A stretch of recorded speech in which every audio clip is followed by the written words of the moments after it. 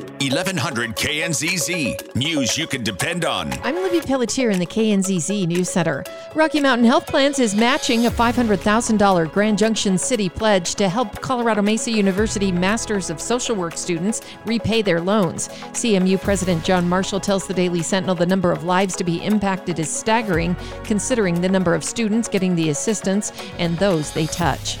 Janet Rowland has two Republican challengers looking to unseat her in her bid for re-election.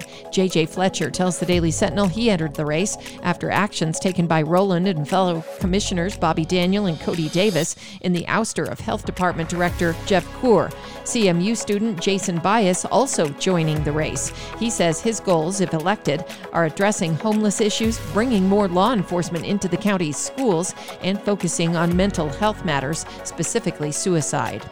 Former Republican U.S. Senator Cory Gardner is endorsing Jerry Sonnenberg in the Republican primary for the 4th Congressional District race. That includes U.S. Representative Lauren Boebert.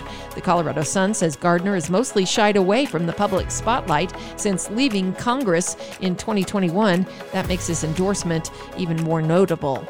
A 41-year-old woman is dead after a fall in the area of the Rough Canyon Lemon Squeezer in Bangs Canyon. Happened yesterday morning around 10:20. A caller telling rescuers the woman fell 50 to 60 feet. Grand Junction Fire performed life-saving measures but were unsuccessful.